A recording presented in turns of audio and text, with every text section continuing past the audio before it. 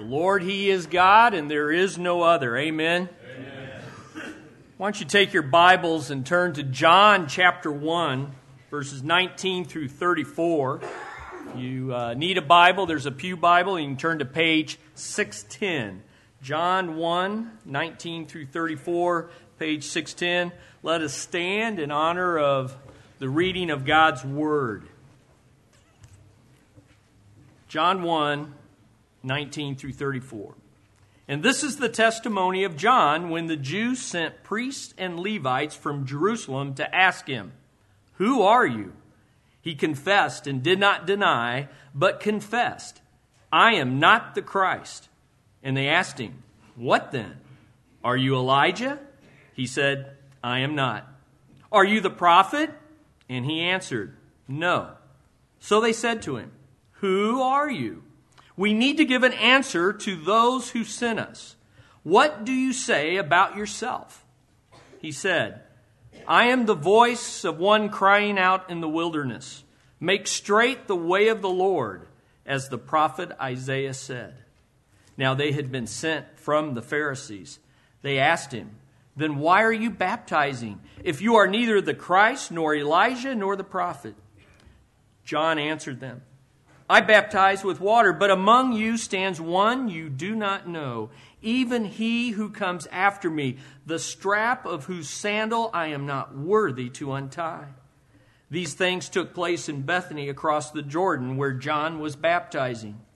So the next day he saw Jesus coming toward him and said, "Behold, the Lamb of God who takes away the sin of the world. This is he of whom I said, 'After me comes a man who ranks before me because he was before me.' I myself did not know him, but for this purpose I came baptizing with water, that he might be revealed to Israel." And John bore witness.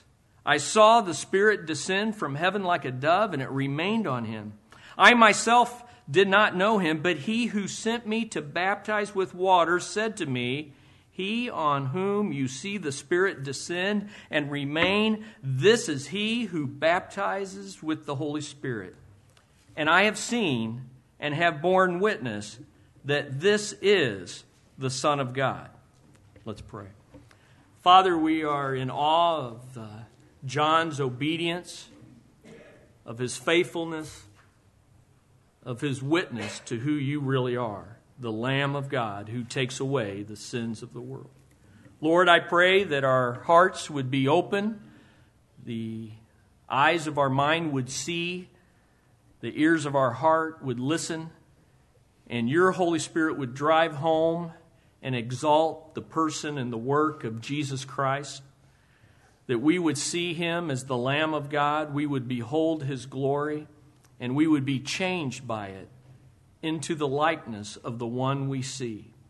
I pray, Lord, that we would be bolder witnesses in this coming year for having been here, for having heard your word taught. We pray these things in the lovely, beautiful name of our Savior, Jesus Christ.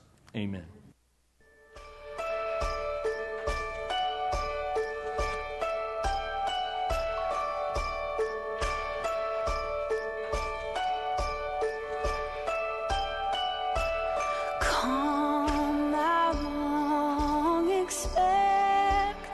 Jesus, born to set thy people free from our fear.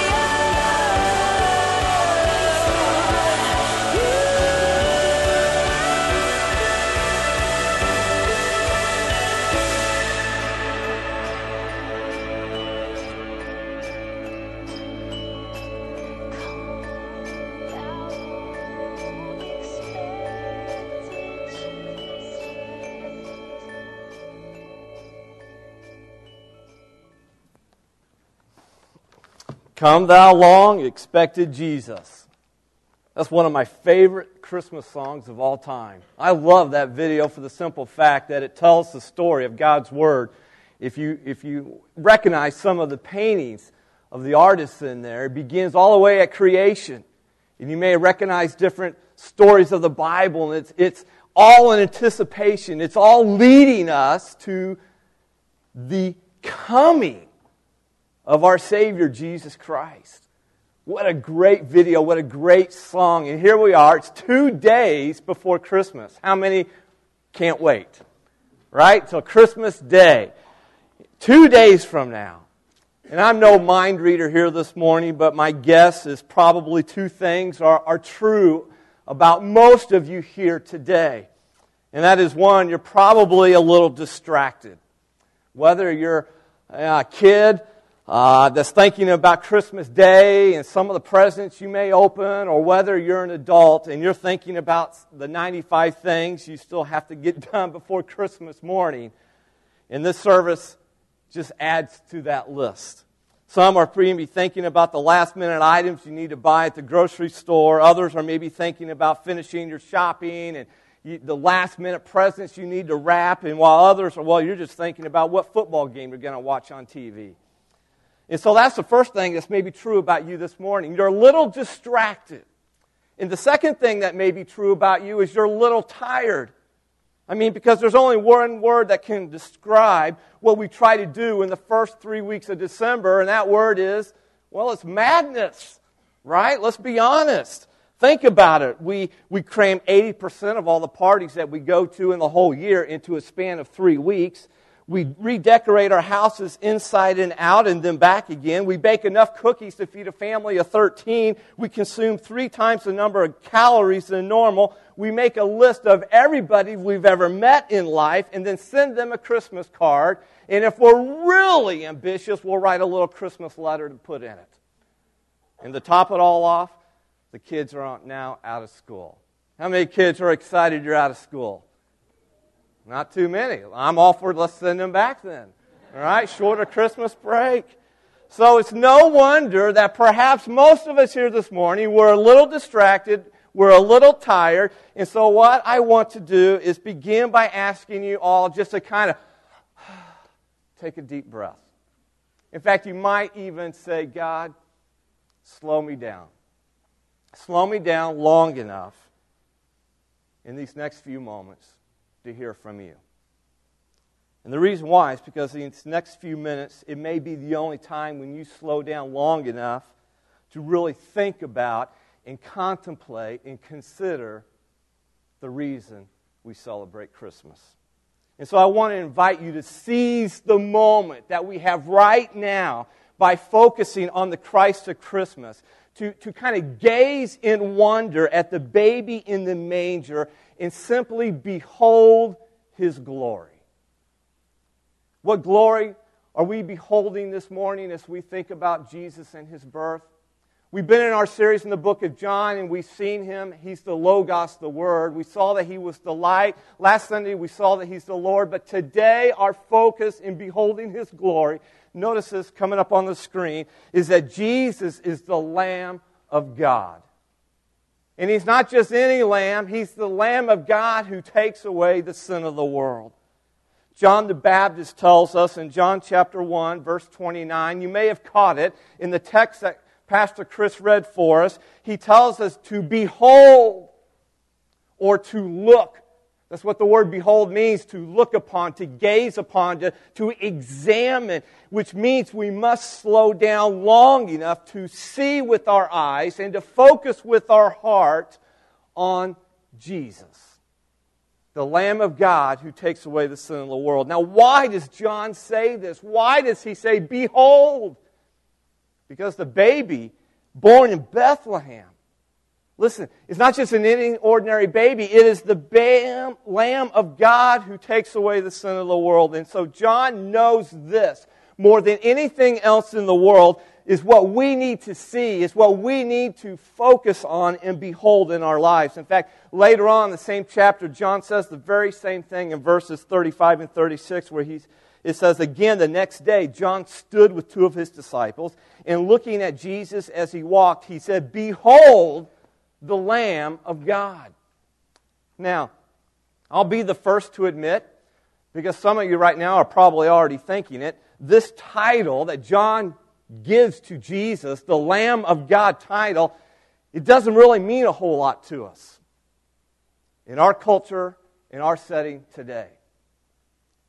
Lamb of God. What's the big deal about that? And to be quite honest with you, that's the challenge for us here this morning. Lamb of God. No big deal. What does that even mean? I have no context in which to visualize that. I have no context in which to add meaning to that to my life. A lamb. We're not familiar with lambs. We know about lambs. We know a little bit about them.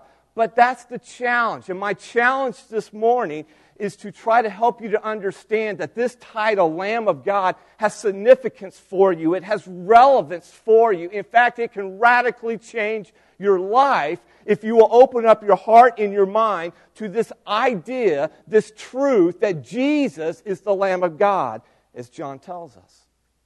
Now, if you were a Jewish person back in the day of John the Baptist, oh, let me tell you, this title, Lamb of God, had great significance in your life, great relevance in your life. In fact, this title was very significant. This title grabbed your attention. When the moment John yelled out, "Behold the Lamb of God," you perked up. You were interested. You were paying attention. You knew what he meant by this. After all, for centuries, for years, the Jewish people had lived with the idea of a lamb being sacrificed for their sins. This was part of their culture. It's part of their history. In fact, John the Baptist, he was a son of a priest. And so he knew firsthand what priests did with lambs. Every morning and every evening, the priest sacrificed a lamb. Why? As a sin offering for the Jewish people. John also knew every year lambs were sacrificed at Passover. Passover is simply a Jewish holiday celebrating the deliverance of God's people out of bondage in Egypt. And of course, we know the person who led them, and that was Moses. And Passover is a celebration of that deliverance. But in addition to that, Passover is also a remembrance through the lambs shed blood of God passing over their house and sparing the firstborn son. Do you remember the story? If you've seen the Ten Commandments, you do. You had to sacrifice the lamb. You had to, in faith, take that blood and sprinkle it on the doorpost. And God's death angel, when he saw the blood on the doorpost, passed over the house and spared the life of the firstborn son. That's why it's called Passover. John knew the Jewish people here, they had this in their mind. They had this in their background. In fact, Passover is still celebrated today among devout Jewish people. And so the Jewish people knew all about the significance and the relevance of a lamb. And so when John the Baptist sees Jesus for the very first time and he calls him the Lamb of God, listen to me, it wasn't just some nickname that he's given to Jesus. Listen, John here is telling us something special about Jesus. He's telling us, listen, pay attention here. I'm telling you something relevant, something practical about the Son of God who has been born, who has come to us. And so this wasn't just some nickname. It was a revelation of who Jesus was and what Jesus came to do for you. So I hope you'll open up your heart to this title. I hope you'll behold the glory of the Lamb here this morning. And so with this in mind, I want us to look at two reasons why. Why Jesus is the only one who can be the Lamb of God. And then I want to conclude by sharing what difference this makes in our lives even today. So number one, why behold the glory of the Lamb? Because, number one, only Jesus is the Lamb without sin. Only Jesus is the Lamb without sin. One of the purposes of John the Baptist's ministry is to tell us about Jesus and to make sure that Jesus is seen as utterly amazing to us. Now, let me just kind of stop here for a moment, give you a little side note, because we're talking about two different Johns here. And there may be some confusion, and I want to help clarify that a little bit. We're talking about John the Baptist, not John the Apostle. John the Apostle is the one who wrote the Gospel of John, in which our text is found this morning. John the Baptist is another man, a different John, that John the Apostle is now recording his life story, if you will. So you got John the Apostle and John the Baptist. And we're talking about John the Baptist here, the one who sees Jesus and cries out, "Behold, the Lamb of God who takes away the sin of the world." Here's the point. John the Baptist is testifying about Jesus. He's telling us something about him. And he wants us to know that only Jesus is the Lamb of God. In fact, everything that John tells us about Jesus is pointing us to this one truth about him. First, John tells us in verse 23 that Jesus is the Lord who's come from heaven to earth. In other words, Jesus is God. He's the creator of the world, the sustainer of the world, as we learned in the very first message back in John chapter 1, verses 1 through 3. And then John tells us in verses 26 and 27 that Jesus is not just the Lord, but he is superior to anyone else. John says that Jesus is so superior to him that he's not even worthy to untie his sandals. Now, why does John tell us this information?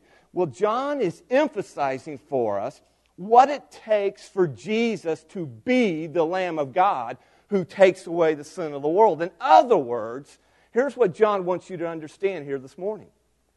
No ordinary human being can be the Lamb of God who takes away the sin of the world. Only Jesus is the Lord God.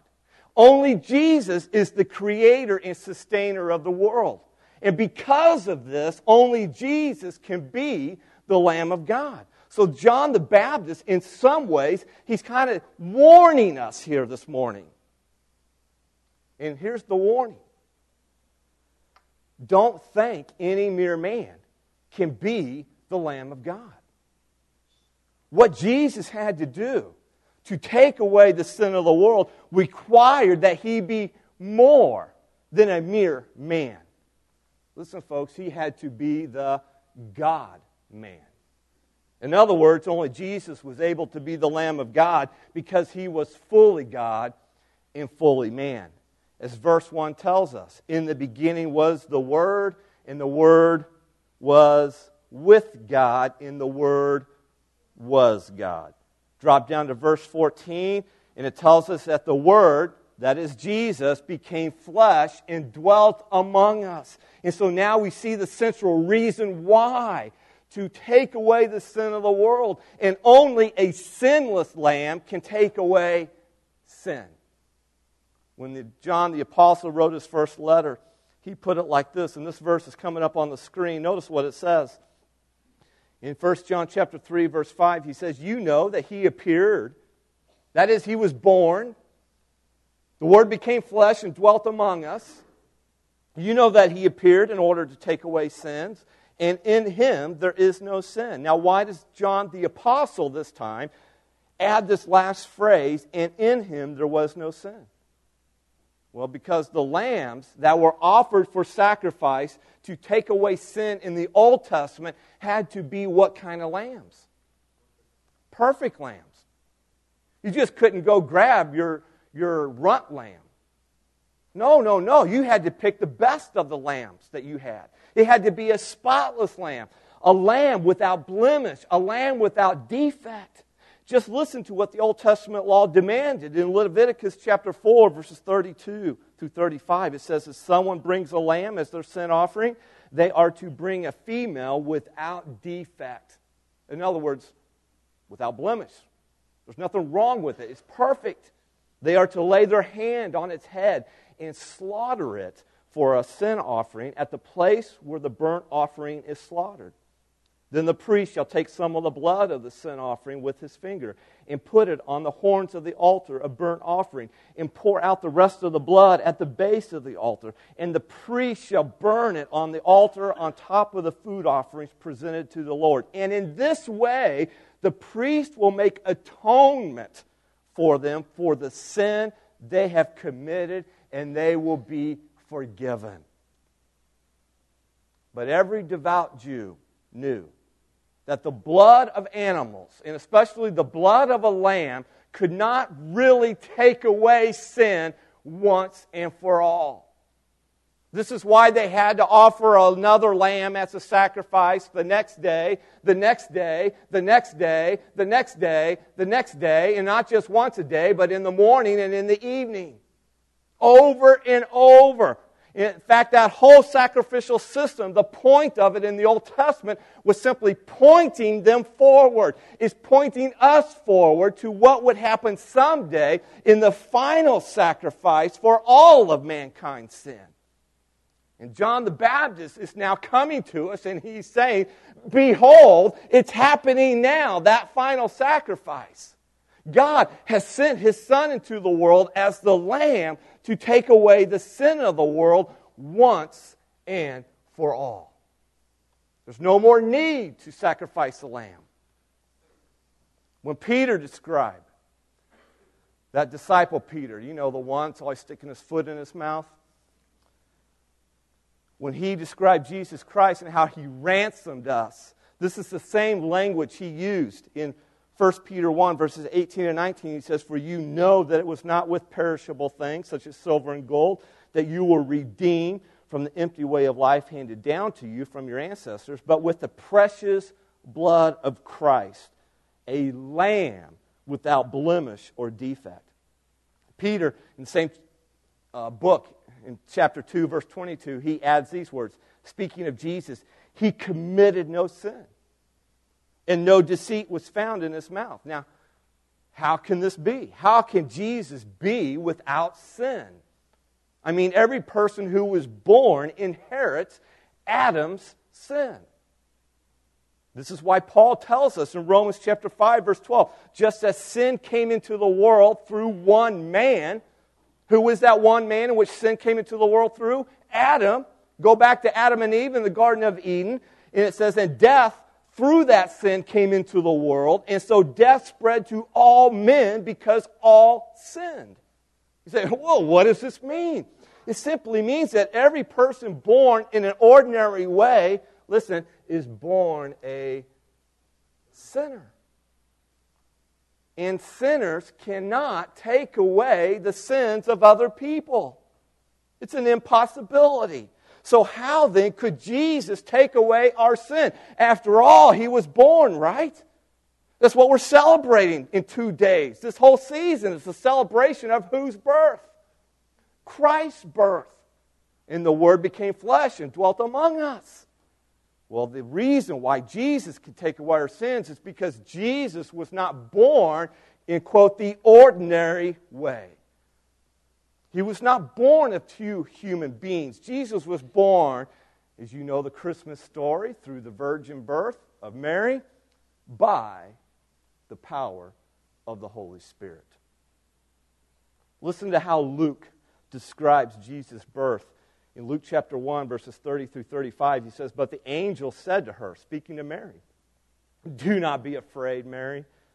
You have found favor with God. In other words, you have found grace with God. You will conceive and give birth to a son, and you are to call him Jesus. He will be great, and he will be called the Son of the Most High. The Lord God will give him the throne of his father David, and he will reign over Jacob's descendants forever. His kingdom will never end. How will this be, Mary asked the angel, since I'm a virgin? The angel answered, oh, the Holy Spirit will come on you, and the power of the Most High will overshadow you. So the Holy One to be born will be called the Son of God. Jesus was holy and without sin. He was the sinless Lamb. And the reason he was without sin is that he was and is God. So everything we have learned about Jesus in John chapter 1 up until this point is showing us one thing and one thing only. That Jesus is the Lamb of God because only Jesus is without sin. And this brings us to the second reason, to behold Jesus as the Lamb of God. Notice this, number 2, only Jesus is the Lamb of God who takes away sin. Only Jesus is the Lamb of God who takes away sin. First of all, He's the Lamb of God because He is without sin. And now, He takes away sin. This is the purpose of Jesus' mission. That's why Jesus came. Not merely to give us a moral example to follow, but Jesus came to deal with the very problem in all of our lives, the sin problem. Jesus came to solve this sin problem that has plagued this world ever since Adam and Eve disobeyed God and brought the world under God's curse. Ever since that fateful day in the Garden of Eden, every person has entered this world the same way. We are born sinners. And so we are sinners by birth as well. We are sinners by choice. That is our identity. And as a result of this sin problem, we are separated from God. Separated from Him because of our sin and doomed to an eternal destruction. But Jesus, the Lamb, has come to deal with our sin problem. So what does this mean exactly for us today? What does it mean when John says that Jesus is the Lamb of God who takes away the sin of the world? Well, it means at least 2 things that I want you to walk away with this morning. It means more than this, but I want you to understand it means at least 2 things. And both of them are relevant and practical and life-changing for you today. First of all, it means Jesus would die like a sacrificial lamb. Jesus was called the Lamb of God because He would die. And folks, listen to me. And not just die, but die like a lamb dies. Now again, that means absolutely nothing for us because we don't have the context and the history and the background like the Jewish people did. But how did a lamb die in their cultural history? Sacrificially. It died sacrificially as an offering for sin. This is why God sent His Son to be born. That's why the Word, Jesus, became flesh and dwelt among us. Otherwise, Jesus could not die for our sins as the Lamb of God. Up until now, the Jewish people had offered literally thousands upon thousands upon thousands of lambs to God, just as God had prescribed in the Old Testament. But this is a beautiful picture here. This is different.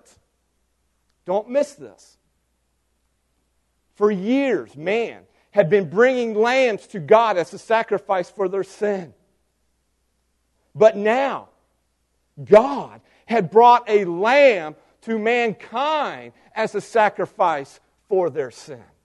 And the difference makes all the difference in the world in our eternal destiny.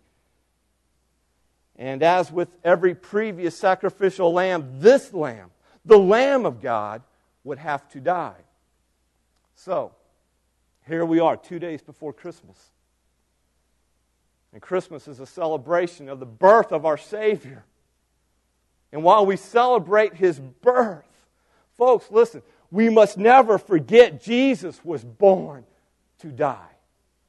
Why? So He could take away the sins of the world. There's a picture coming up on the screen right now. It's a picture of a painting by Francisco Zurbarán. It's called Agnus Dei, which is Latin for Lamb of God. In fact, if you're ever in the San Diego area, you can actually go see this painting. It's hanging in the San Diego Museum of Art. And if you look closely, I don't know if it's showing up on the screen, a little bit here. If you look closely, you can see the lamb. That brown cross beam is actually a picture of the cross. So the Lamb is lying on the cross, and if you look closely at his legs are bound and tied.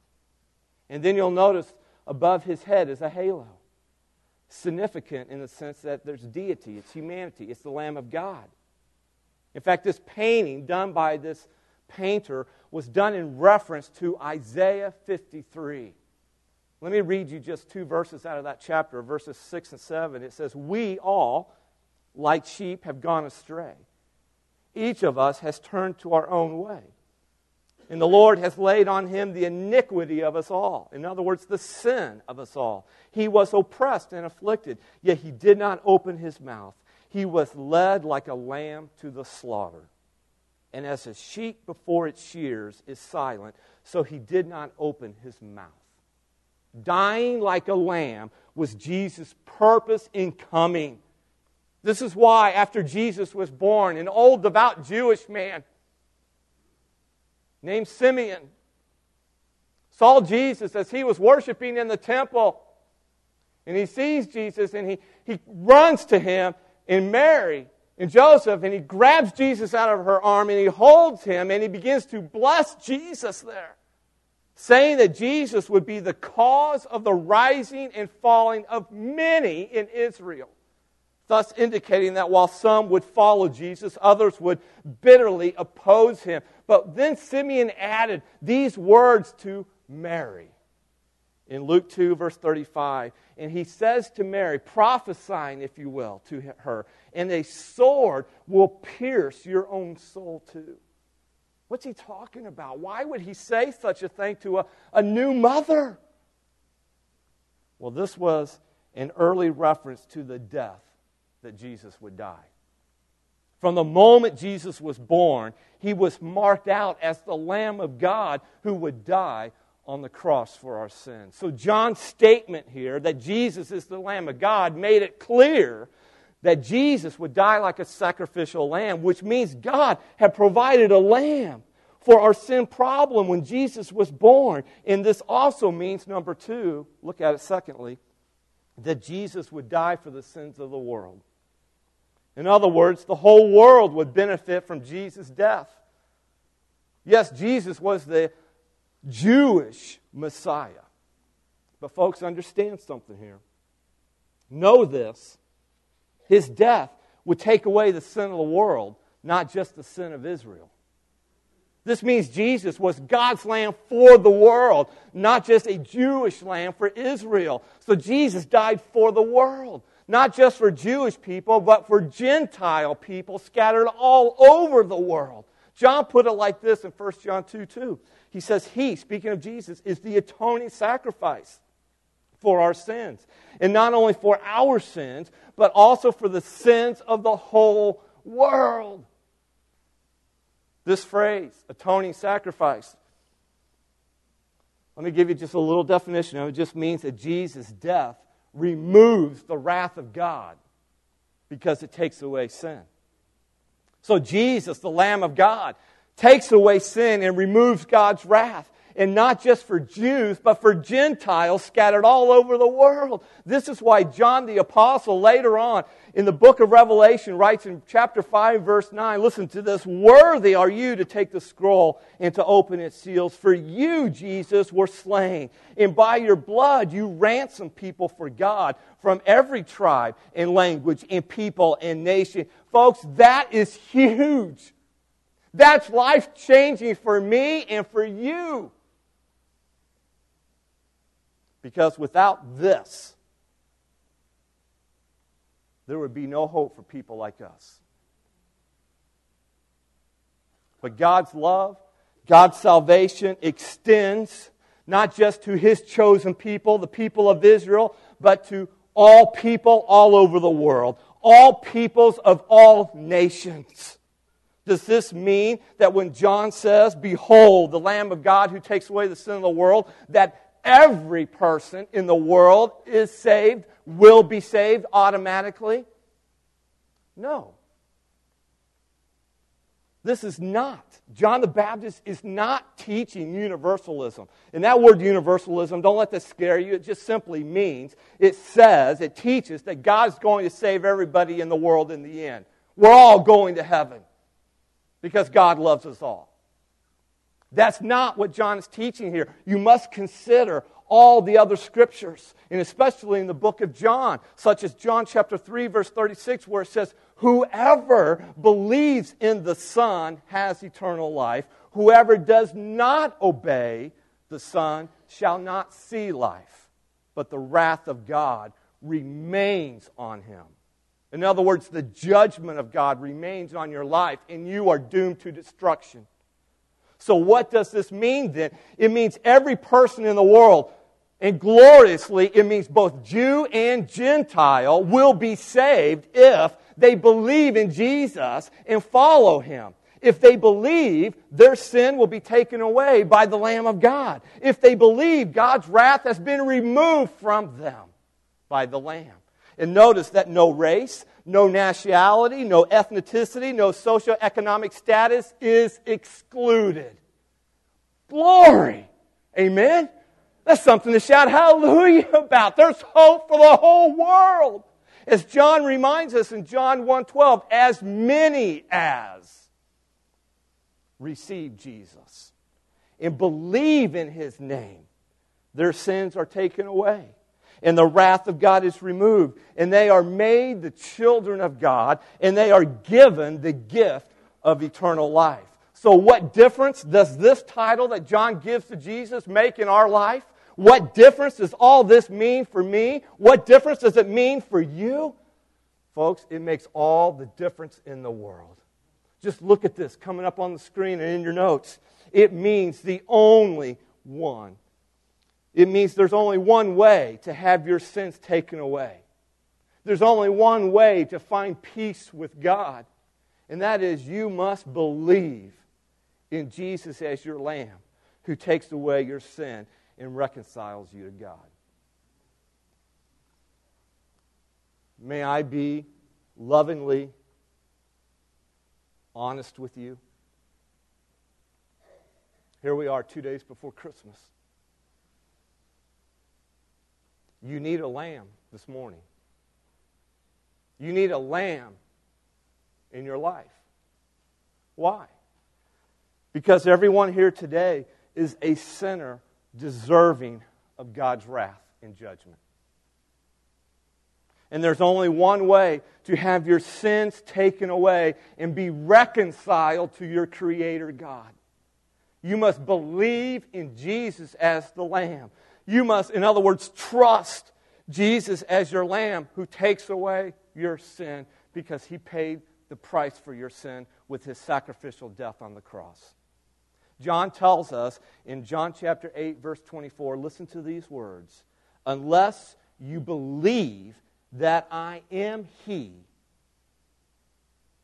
that I'm the Lamb of God, you will die in your sins. And so that is why I come to you and I lovingly, honestly tell us all, Jesus is the Lamb you need.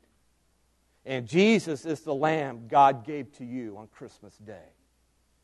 This is the greatest gift ever given, and it's the greatest gift you can ever receive.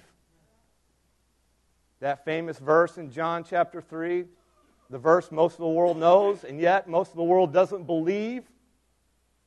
John 3:16, what does it say? For God so loved the world that He gave His only begotten Son, that whoever, what? Believes in Him should not perish but have everlasting life. The only question that matters this morning is not what gift I'm getting or how many gifts I'm going to open on Christmas Day. The only question that matters is not what I'm going to eat on Christmas Day, what games I'm going to watch on Christmas Day, where I'm going on Christmas Day. None of that matters in the big picture of life. The only question that matters for you and me right now is Jesus, your Lamb, who takes away your sin. Have you received Him by believing in Him to take away your sin and reconciling you to God Almighty? Listen, today, you can open up your heart to Jesus, the Lamb of God.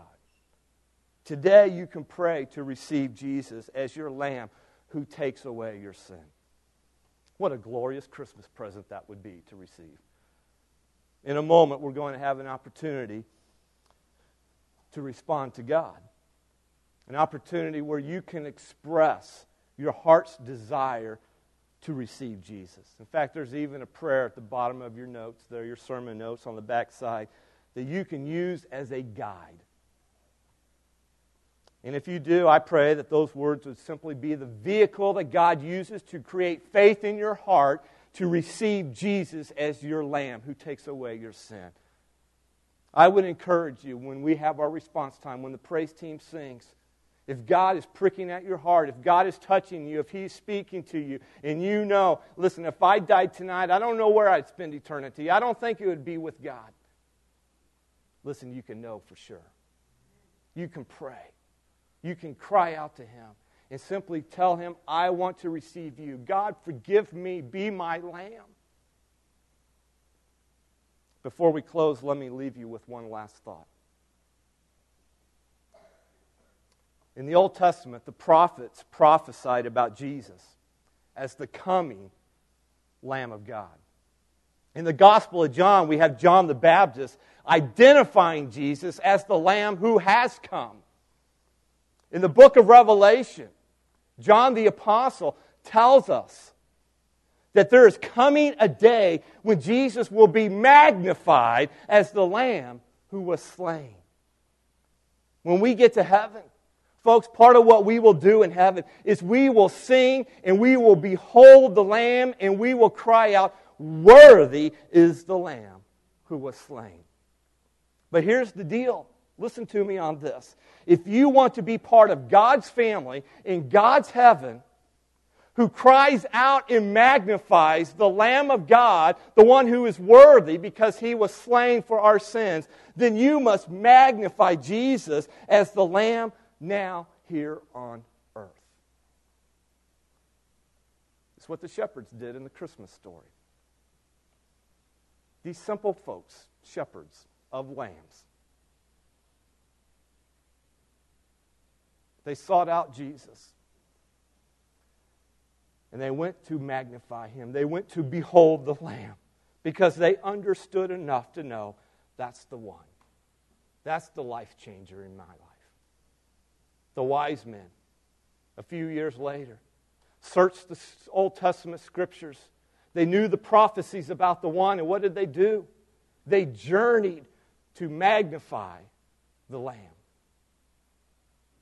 There are others through the course of Jesus' life, His disciples, His followers. What were they doing? They are magnifying, they are beholding Jesus as the Lamb of God. And now they will be in heaven doing the same thing. The question is, will you join them? Will you be there? Are you magnifying Him now? Listen, this Christmas, when you're opening up your presents, when you're sitting at the dinner table, and you're eating your food, wherever that may be, let me encourage you to stop and behold the Lamb. He's not just any ordinary lamb. Jesus is the Lamb who takes away the sin of the world. And if He's your Lamb, He takes away your sin and reconciles you to God Almighty. That's the best Christmas message in the whole world, is it not? Let's pray.